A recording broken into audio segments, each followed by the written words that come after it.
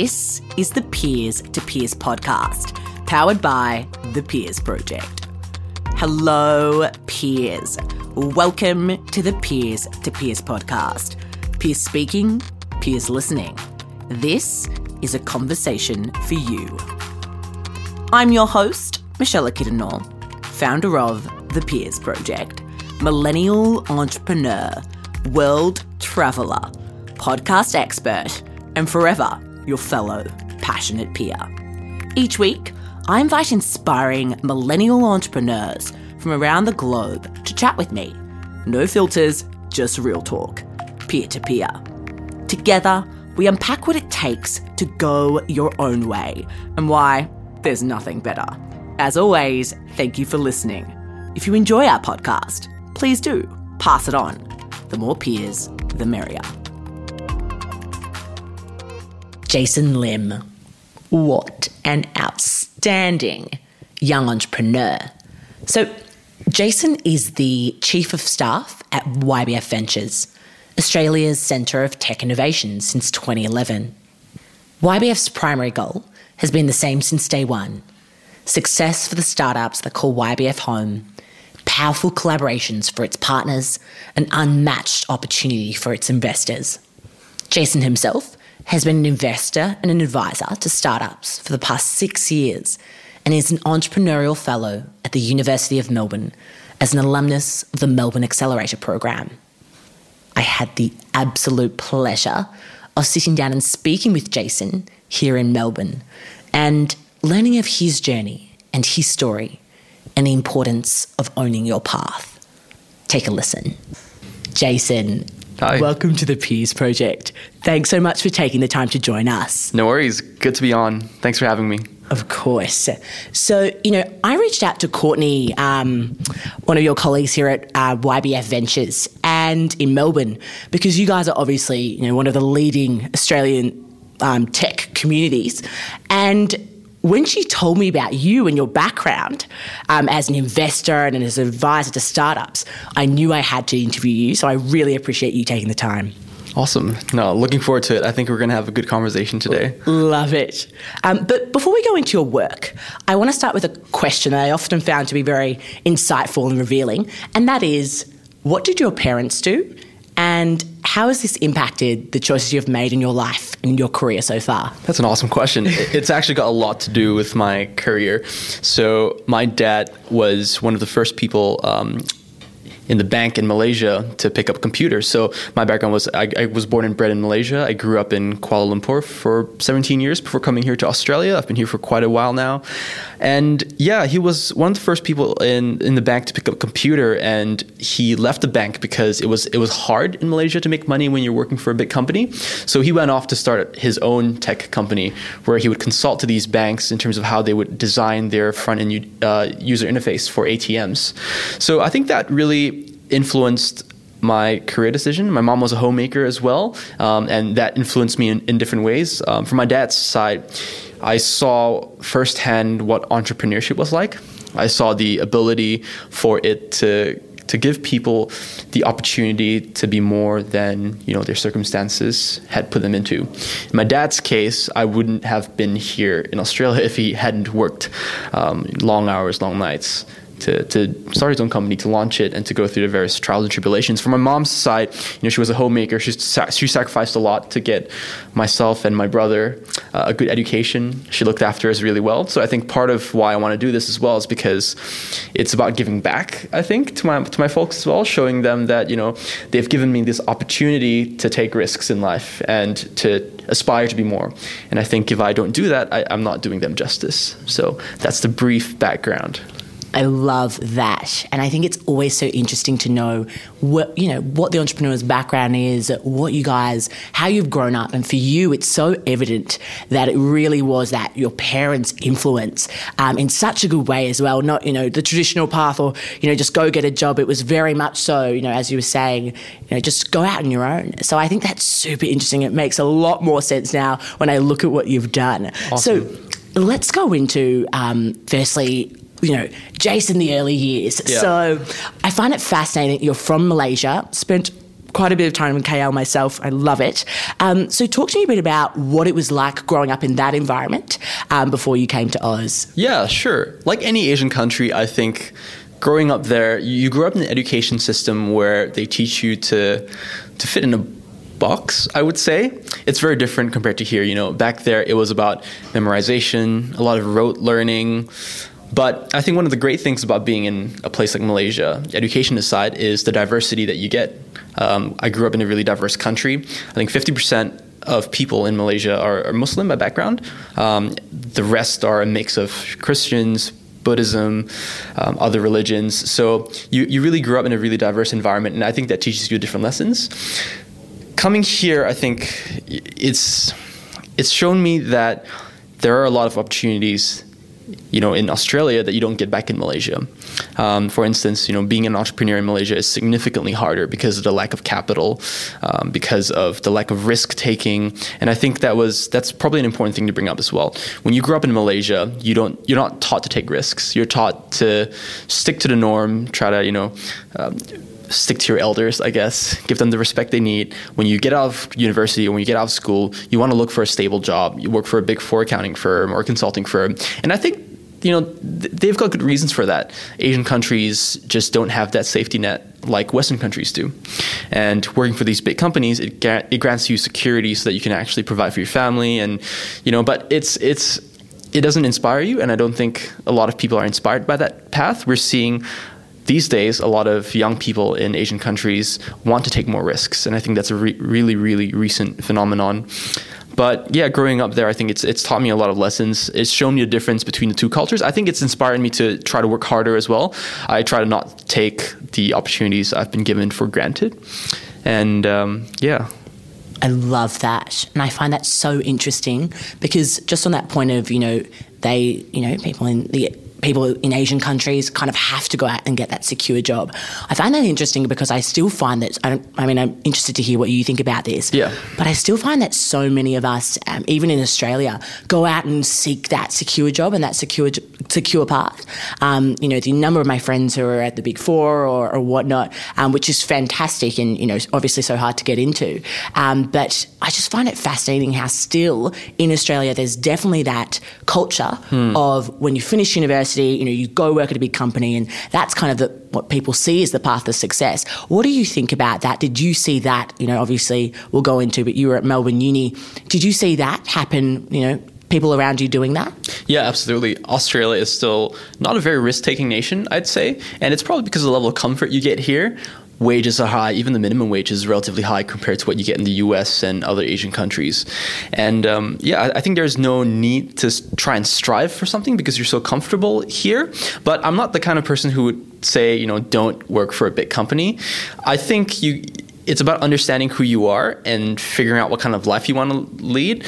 Some people really like the security. Some people have other focuses in life. They want a family, or they want, you know, they enjoy the kind of big company dynamics and being able to work on these big things because, you know, big companies do work on big projects. You know, that's undoubted.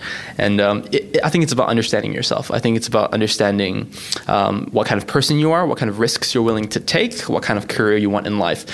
And I think Australia is great because even if you wanted to take that risk, you can. If you want to take a risk in Australia to start your own company, there is enough support out there for you to go and start your own company. If you want to go for the more traditional career path to be a consultant or to be an engineer, you can do that too. And I think that's what's really great about Australia. In Melbourne University, yes, historically, you know, they've pushed a lot of, you know, I studied economics and finance, which is the most traditional kind of career path you can get. And at career fairs, you would see the Big Four accounting firms or the Big Four consulting firms. Yeah, they still don't push entrepreneurship really hard. But what we're seeing is that there are a group of students, you know, the new wave of students, they want to explore these things. So as part of my role here at YBF Ventures, it's also about engaging with the student community to sort of figure out how we can help them understand entrepreneurship from a young age. So it's really great that they're taking the initiative, even if they don't get into entrepreneurship. At least they're exploring it in the early days, which is something that I didn't have the opportunity to. I jumped in straight away and sort of got a trial by fire, if you would. I think it's great. And the universities these days are also realizing that the jobs of tomorrow are going to be very entrepreneurship-like in nature, even within big companies. So Melbourne University, for example, they've got a program called the Melbourne Accelerator Program now. I was a graduate of that program as well, where they invested $20,000 in your company. They put mentors, it's sort of like a traditional accelerator program, but backed by the university. So it's great to see these initiatives come online. Totally. I find all of that so fascinating. I have so many questions to ask following that. So I think the first one is, you said that you personally didn't have the opportunity to, gain these entrepreneurial experiences right at the start. You kind of dived headfirst. Yeah. So what was your experience? Let's walk through that. So you came from Malaysia, you started at Melbourne Uni. What was your experience? You said that you did quite a traditional degree, commerce. So how did you choose that degree to study, and kind of what was that experience like for you? Yeah, sure. So there's a lot to unpack in there. So yeah, I studied a traditional degree, economics and finance. Growing up, I always knew that I would either end up in consulting, or I'd end up in finance, or I'd end up starting a company. So really 3 viable options. I think starting a company route was really interesting because of my dad's background. He really sparked my interest in entrepreneurship. At around the second year in university, I sort of saw what my friends were doing. I realized that a lot of them were running the same race, I think. They were running the race of finishing a degree and then finding a job after. And I didn't want that. It's hard to stay in Australia as well because, you have to find a visa to stay in the country. And for a lot of people, it's either you get the right kind of education, you study accounting, or you study science. In my case, I didn't study any of those. Or you worked your butt off to find a company who would keep you in the country. So I sort of went the latter route. When I was in second year of university, before anyone was looking for jobs within my friend group, I sort of made a list of probably 50 companies I wanted to work with, I think. I sent a lot of them emails saying, hey, really interested in being an intern, really interested in trying out for this role, or you can create a role if you want as well, happy to work out for free. And only 2 people replied, really. So it was a small conversion rate, I'd say. But out of the 2 people, only YBF really continued the conversation towards the end. So I was really fortunate in that case. The founders, Darcy and Stuart, took me under their wing from that day onwards, and I guess the rest is history from there. Wow, I love that. And I think that initiative that you took early on, it's so funny that sometimes we think, what we do at uni, it doesn't really matter. It's all what happens after and what job we get after.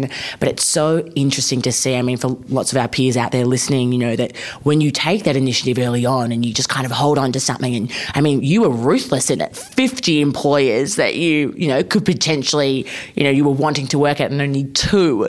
As you said, low conversion rate, but clearly paid off. It worked, yeah. Super cool. Okay. Yeah. So I want to go a bit deeper into your time on the Melbourne Accelerator program. So you said that, you can obviously would love to know a bit more about it, but you said that the university gave you guys like $20,000 to fuel your idea and to fuel your business. So firstly, how did you get involved in that? What was your idea? And how did you decide that you had to go out and pursue that?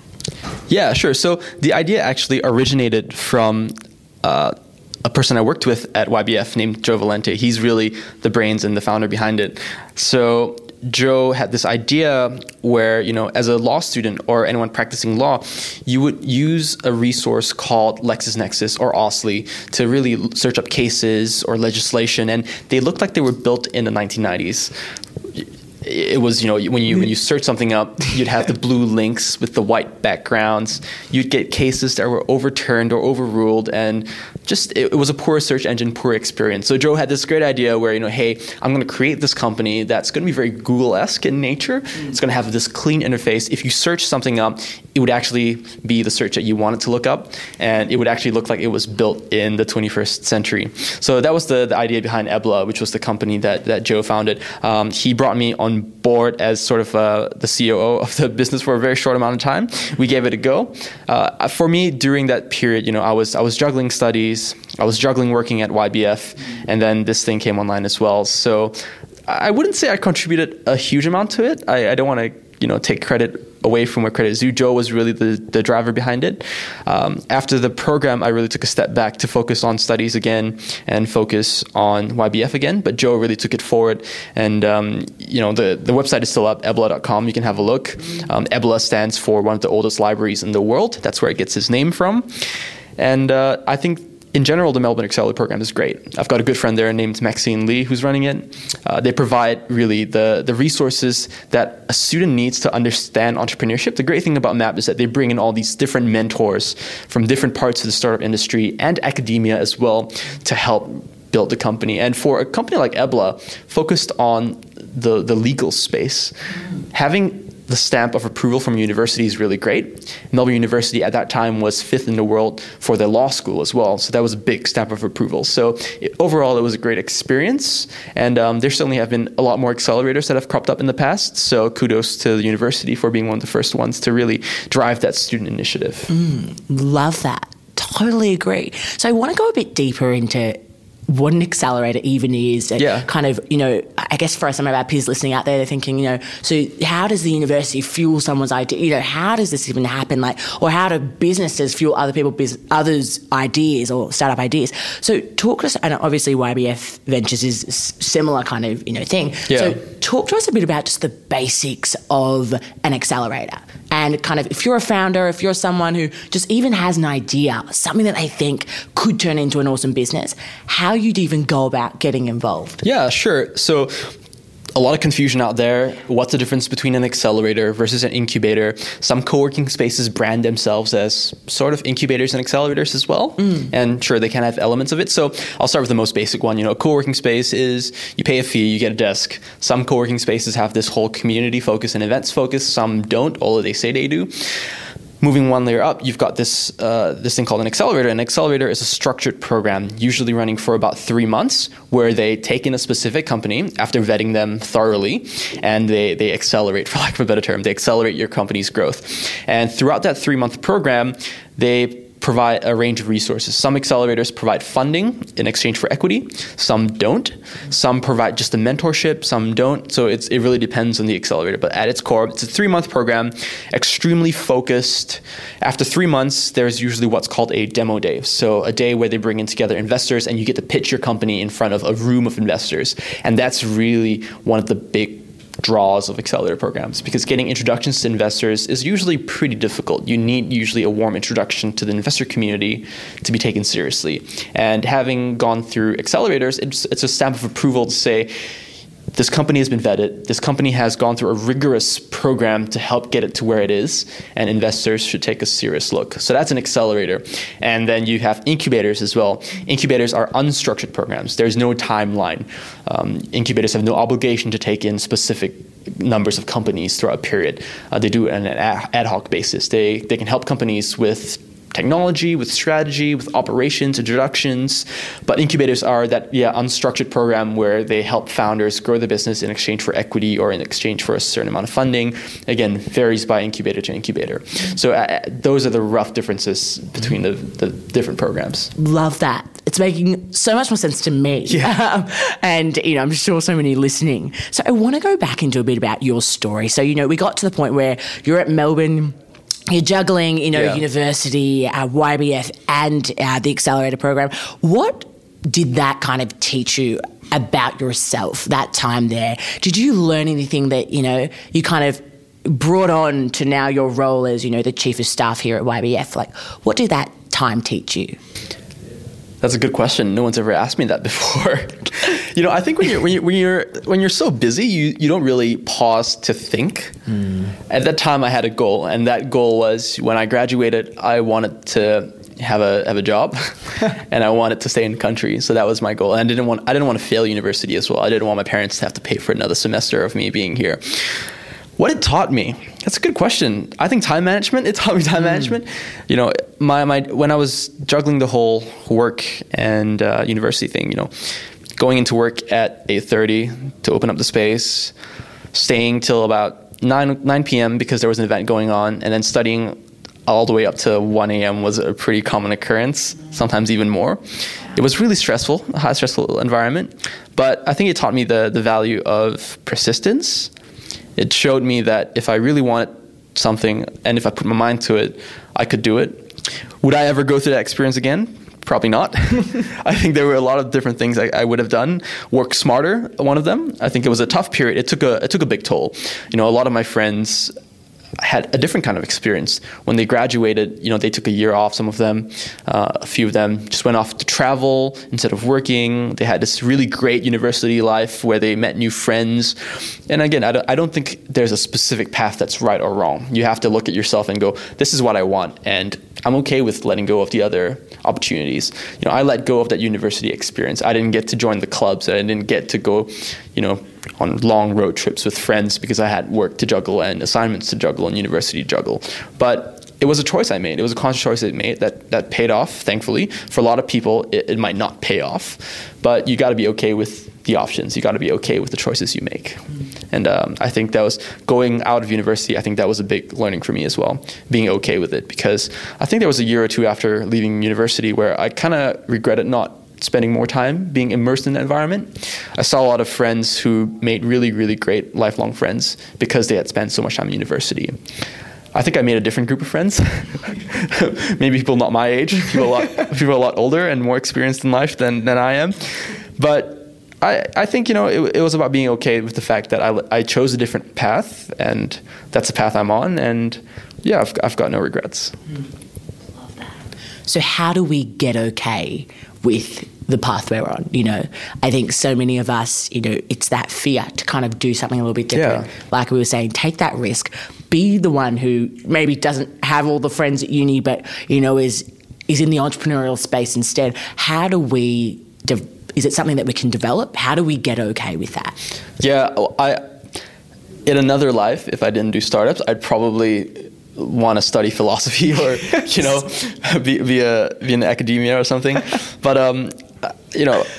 I had gone through a lot of rough patches after leaving university, a lot of obviously self-doubt. I think it's really common for a lot of us growing up as well, especially in this age where everything is so competitive. Everyone's trying to push as hard as they can to get the best jobs that they can, to live the best life that they can. Social media has probably exacerbated that kind of stuff as well. You see the highlight reels on Instagram or Facebook and all that kind of stuff, and you kind of go, I'm trading off one life for another. I think it's really important to have that introspection and to read from people wiser than we are. And there's a reason why certain philosophical texts have lasted the test of time. And for me, a big part of that was, the philosophy of Stoicism. And I think in various circles in startup world in San Francisco or the US or wherever it is, Stoicism seems to have made this big resurgence as a philosophy. And, one of the really great authors of Stoic texts is Marcus Aurelius. He was an emperor, or one of the last emperors during the Roman Golden Age.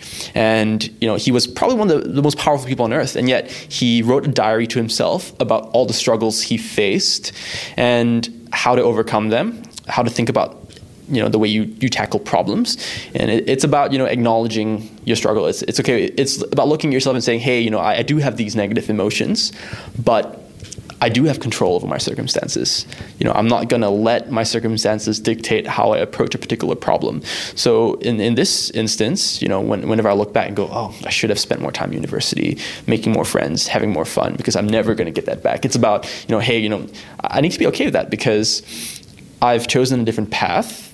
What I can change is not what's happened in the past. What I can change is what happens in the future. If my past dictates my future, I'm not going to be able to be the most effective or the best person I can be to help change my circumstance in the future. So I think it's really important to go back to these kinds of texts. Zen Buddhism is another great one to look at as well. In a lot of aspects, I think religion has a lot to teach as well about how to tackle difficult problems in life. I think it's about understanding yourself a bit better, taking the time to pause and breathe and say, right, I need to understand myself, and that's okay. That's part of life. Love it. I love that. And I think it's just, it lends to everything. I think that, when you start to understand yourself, start to see how you operate and start to just kind of be okay with where you're at and what you're doing, you can really start to excel. And excel you did, Jason. Yeah. Well, I'm sure you've gone through that kind of stuff as well, right? Like starting the podcast. Totally. I want to know your experience as well, because I'm sure it was really daunting looking for that first person to talk to you've got to portfolio of people now, but what was it like when you got that first person? Yeah, sure. Thanks for the question. So for me, it was very daunting. Literally what you were saying, I was someone who, I was in my final year of uni, similar to you, I did commerce degree, but I did commerce arts, diploma in Chinese over at Monash. And, I kind of, this entrepreneurship path I'd never really been exposed to apart from, my parents who are entrepreneurs. But in terms of around me, all my friends were kind of going on to the traditional roles and whatnot. And I was totally on track to be doing that, And then I thought I had a moment where I was like, actually, wonder if there's something else that I could be doing. And that's how the idea for the podcast sparked. And it literally was super daunting. I reached out to so many people, probably about 50 on LinkedIn, similar to you when you were going for your job search early on.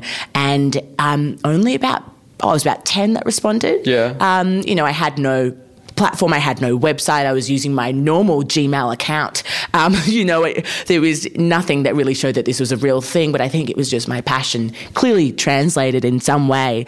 And what was phenomenal was that my first response was from a Forbes 30 Under 30 recipient in New York, Alexa Buckley, and she was actually the first interview I released back in October. But definitely it was, I think it's the small wins. When you start to see them come up, then you can start to go, okay, that difficult challenge I had to face, that risk I took, it's kind of worth it. So, wow, that's a great story. Very cool. Okay, love that. So I want to go into now a bit about your time. Obviously, I want to hear about your time at YBF Ventures, but before that, the other organisations you've been a part of as an advisor, as a mentor, and as an investor.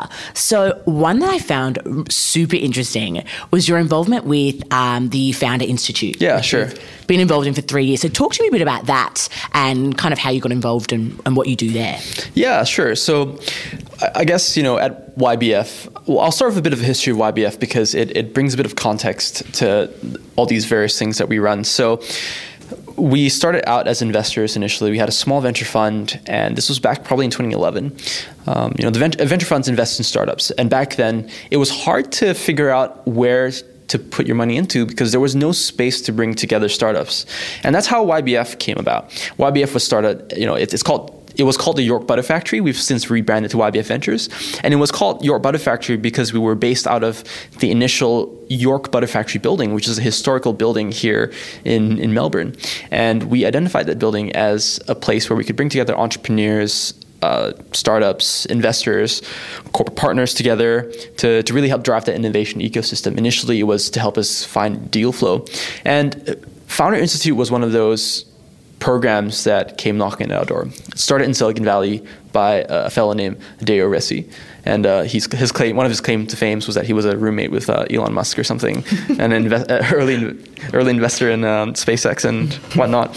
But he started the Founder Institute, and we know the folks who brought it down here to Melbourne. And because we were one of the first spaces in Melbourne to really be entrepreneur-centric, they identified us as a really great space to host the Founder Institute. And the Founder Institute it's a unique accelerator program, I'd say. It's a structured program, but it's catered towards people who have day jobs and who are thinking about creating startups on the side. So they held their sessions in the evenings, and my involvement was going in, giving the occasional talk about, hey, this is how you raise venture capital money based on our experience, and walking people through that entrepreneurship process. My job wasn't to tell them this is what you do for your company. My job was to show them what companies usually did, and for them to then make informed decisions rather than going in blind. So that was the crux of the role. The Founder Institute, I'd say it's an interesting program for anyone looking to try a startup who's got a day job, who can't really dedicate their full time towards running a dedicated accelerator program. So it's still running to this day. Very cool. So is it only over in Silicon Valley, or do they have branches? No. So they have various chapters all around the world. Melbourne's one of them. I'm sure they've got one in Sydney as well. I'm pretty sure. Brisbane probably has another one as well, and they're everywhere. Cool. Love it. Okay, very cool. So there are so many questions I want to ask you about around that process that you were talking about, that you actually taught those early founders. So, but before I do, I just kind of want to go into a bit about another organization you're also a part of, which is Adventure Capital Venture Management. So it says you're an investor at this venture capitalist firm. So talk to me a bit about that. Once again, so cool how you're involved in all of these different organizations, and kind of it seems that YBF has kind of fueled your involvement in them. But talk to us a bit about your role there and what you do. Yeah, sure. So Adventure Capital was actually the venture fund that started it all. So the founders of Venture Capital are the same founders of York Butter Factory and now YBF. So the fund came first. Yeah. We had it in different branding. So the fund came first, and it was a small fund. We've got a great portfolio of companies, I think. And so Darcy and Stuart were the founders of Venture Capital, and they are the founders of the York Butter Factory as well. Right now what we're doing is that, we're not in the York Butter Factory building anymore. At the York Butter Factory, we had probably around 40 desks. It was a small space.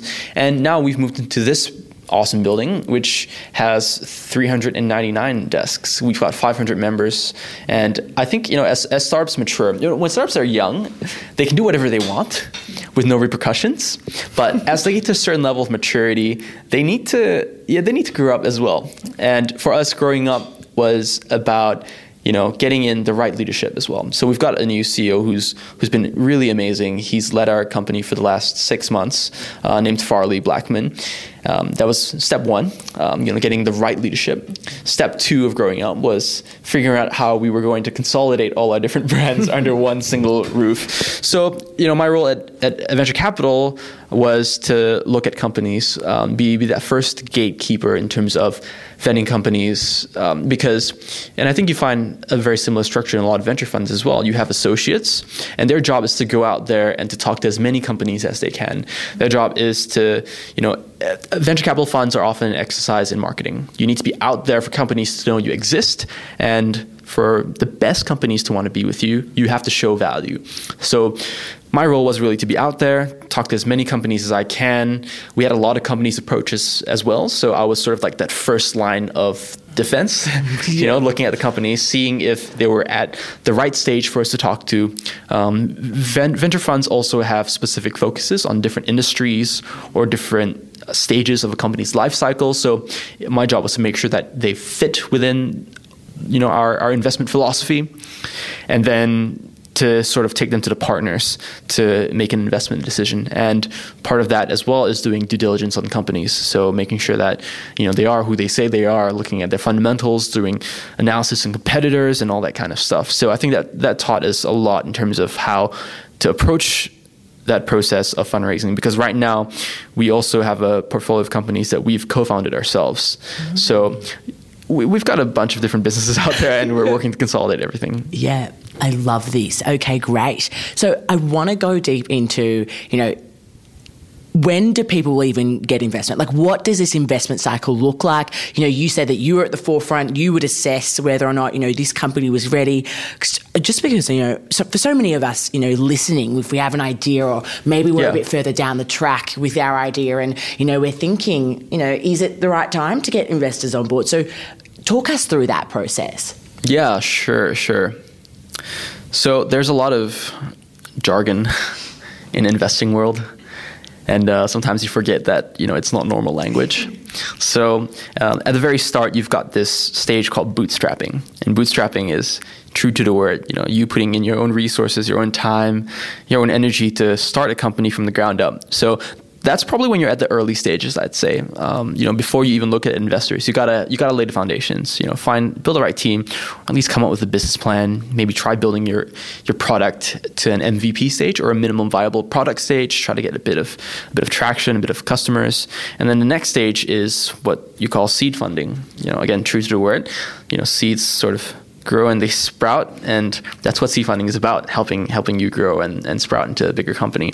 And you usually go to angel investors for that kind of money. Angel investors, again, another interesting term. They're really high net worth individuals, people with spare amounts of money and who want to really invest in seeing cool things happen. So there are smaller investors who sort of invest in that angel stage as well, but very few.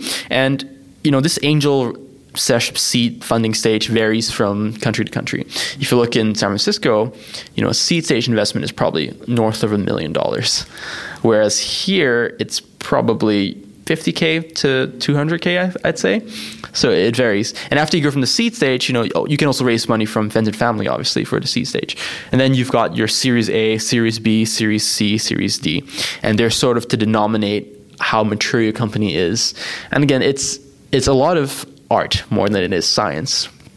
A Series A will vary from, in different locations as well. So a Series A in the US might be 20 mil. Here it might be north of $1 million. So that's usually the stage. How do you know whether you're ready for investment? I don't think there's a right time for investment at all. I think it's a conscious decision. I think you need to raise if you have a few key goals. You need to raise money if you want to grow quickly. You need to raise money if you don't have any cash and if you need to feed yourself. That's really important as well. And, equity is probably one of the most expensive things you can give away, right? Equity is giving away a part of your company. So you also have to find the right investors. And that's probably where a lot of startups don't think about. Because when you're building a startup and you see early signs of life and you kind of think, hey, maybe someone will put money into this so that I can grow, or I can leave my day job to focus on this, for full time, or I can grow my team or whatever it is. And you don't stop to think, what kind of investors do I want?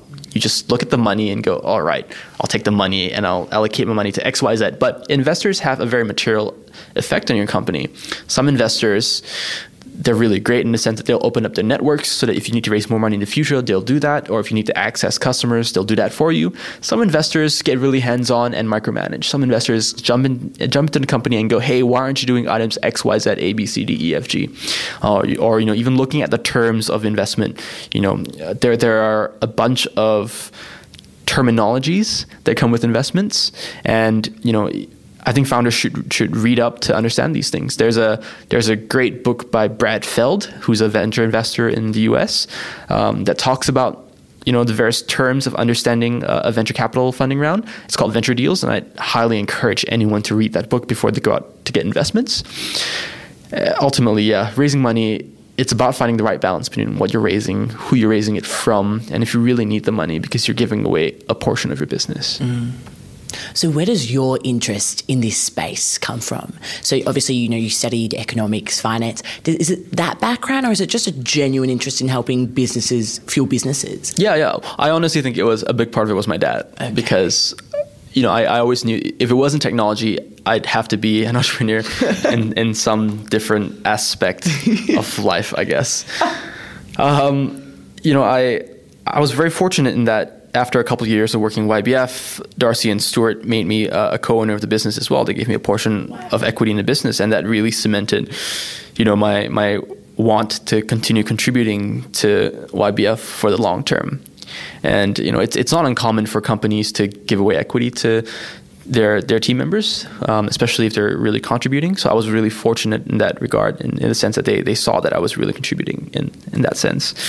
And I think my interest really stemmed from my dad, because I saw how entrepreneurship could unlock opportunities for you that weren't there.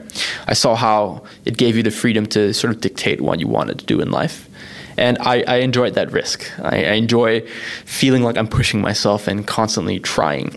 And I'm really fortunate because a lot of the challenges that we face in this business, and a lot of the challenges that a lot of these companies face in this environment as well, they were challenges that I saw from a young age.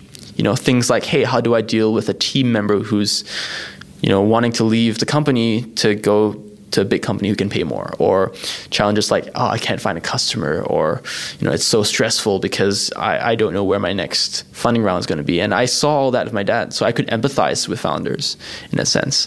I could sort of empathize where they were coming from and sort of take, if I apply a lens, right? Like if a company is going through a hard time and they share these problems with me, I'd go, what would I tell my dad? Or how will my dad approach this problem? So I was really fortunate in that regard that I got to saw that firsthand. And that's why I think I'm really interested and why my interest has grown in this area, because I've seen it from a young age. It's what I grew up in. It's what my career has grown up in as well. And it's what I plan on doing in the future for a long time. I love it, Jason. This is such interesting conversation. Yeah, I'm really enjoying it too. I absolutely love it. Okay, so how can we be world class? If someone's got, out there, found one of our peers listening, and they've got this really great idea, they've maybe been working on it for 6 months. How do they become world class? Yeah, sure. Good question. Very difficult question. Surrounding yourself by great people, I think, is probably the most important thing. You always have to surround yourself with people who are better than you, right? And I think that's part of what draws me to being in this environment as well, because you interact with such intelligent, driven, unique people that it always pushes you to do more. And you have to pick people right. People can be different on the surface to they are on the inside.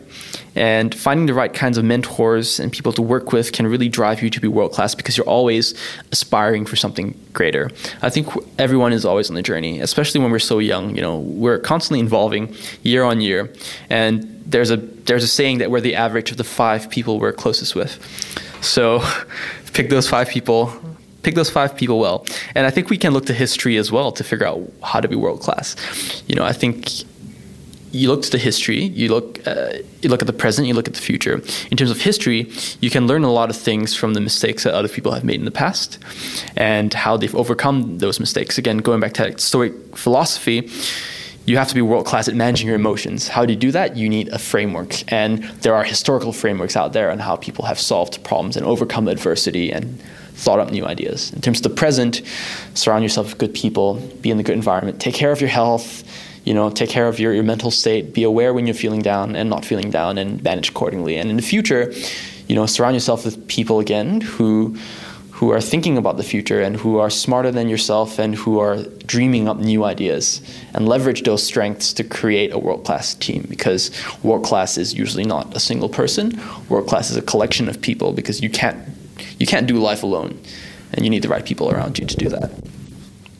I love it, Jason. This conversation has been so insightful, and I've learnt so much personally, and I know everyone listening is just also in awe of all that you've taught us. So that brings me to my second last question. But before I do go into that, I just want to take a moment to acknowledge you, Jason, and all of the incredible work you've done and that you're doing here at YBF. It's just so inspiring that, when you see people manifesting, what they're actually passionate about and doing that every day, and it's so evident. So I think that's something we can all take away and learn really from. Appreciate it. Thank you. Of course. So that brings me to my second last question, which is, what is it like to be someone who's, you're 26 years old, you're super, super young, you're doing what you're most passionate about every day, you're in a community that is literally fueling, everything. It's just, it's lively, it's fun, it's difficult, it's challenging. They're fueling all of these emotions. What does that feel like for you? What does it feel like for me? It changes on a day-to-day basis. Some days you feel great, you're like, yeah, it's interesting. And some days you go, how do I push myself even more? How do I push myself even further? So I think no 2 days are the same. It always changes. And I think, it's important to notice these changes, because, they're a sign of your subconscious telling you, hey, there's certain things you need to be appreciative of, or there's certain things you need to improve on. But I am really fortunate, I think, above all. I think I feel extremely fortunate that I was born into a family that, has supported me throughout this journey. From when I was a young age all the way up to now, I'm fortunate to have, a dad who took risks in entrepreneurship. And I was fortunate enough to have that exposure from a young age. A lot of people don't have that exposure. I was very fortunate to have a mom who left her job to take care of us and to give us a comfortable life growing up, so that we could try to be more than what our circumstances had dictated. I'm fortunate enough to have met great people that I work with on a daily basis. I'm fortunate that that people around me work hard all the time, and they're great people. They mean well. So when you're in startup world, I think it's always a race. It's always a race to build the biggest thing, the best thing, the next thing. I think a lot of people don't pause and they don't take a breather to appreciate what they have, so that they can then focus on the next thing in a more clear and focused manner. So yeah, I think for me it's about realizing that I am fortunate and trying to pay that forward as well. I think it's really important. I think things like what you're doing is really great, because it's helping to inspire the next generation of people. Because for all you might have caught the ear of a listener who had not known anything about this entrepreneurship thing, and who their first landing point was your podcast, and then maybe that inspired them to start something new and to change the circumstances of their life. So I think the giving back aspect is really important. And yeah, it's always, there's always going to be a race to try and figure out what the next big thing is. But I think, personally, I'm in a great position to try and figure out how I can change the future. And I think that's really great. Yeah. I love it. Perfect. So just to our last question here, which is, what do you think is the value of pursuing what you're most passionate about? Yeah, well, I think you have to, in order to focus, in order to be the best that you can be, in order to be the most intelligent you can be, I think you really need passion, because passion will take you through the down times, the hard times, and it'll help you ride the high times to remind yourself that you always have to work harder as well. So yeah, passion pulls you through difficult times so that you can achieve more. And some people don't have that privilege of working in roles that they're passionate about. Some people are put into circumstances where they have to do something. But, again, it's always a choice. It's always a choice. And I think you can learn to be passionate about different things, whether it's passionate about your family, you work for your family, or passionate about your job itself. Hopefully it's, all these things converging into a single, really great intrinsic passion. Sometimes it won't, but passion pulls you through hard times, and I think that's really important. Love that, Jason. Thanks so much. I so appreciate your time. Where can people learn more about you and your work? Yeah, head on to our website, ybfventures.com, or connect with us on Facebook and Twitter and Instagram and all that fun stuff. Love it. And for everyone else listening, we will end with that. Peers, that's a wrap.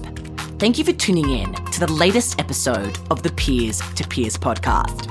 We hope you've enjoyed your introduction to our latest guest peer, and that you find them as gung-ho as we do, which is our way of saying inspirational. For more, make sure to subscribe to our show on iTunes, Spotify, or any app where podcasts are played, and leave us a review. We produce with passion, and it doesn't stop here. To see what else we're up to, visit thepeersproject.com or follow us on Instagram @thepeersproject. We'll have fresh, real talk for you next week, peers. Until then, if you need inspiration, look amongst your peers.